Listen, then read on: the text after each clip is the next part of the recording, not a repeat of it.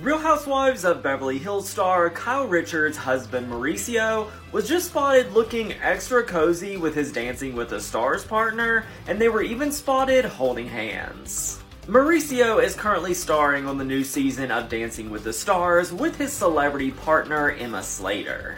Mauricio, who's currently separated from his wife, was spotted at a one-on-one dinner Sunday night in Beverly Hills with Emma. I mean, you can't place everything face value on a picture, but they're clearly holding hands. Sources with direct knowledge told TMZ that the hand-holding was spurred on by a deep conversation they had over dinner. Allegedly, they were discussing their upcoming dance on this week's episode, and the theme is the most important year of your life. Apparently, the most memorable year in Mauricio's life was 1996 when he and Kyle got married.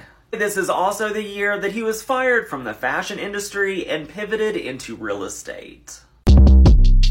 Short Cast Club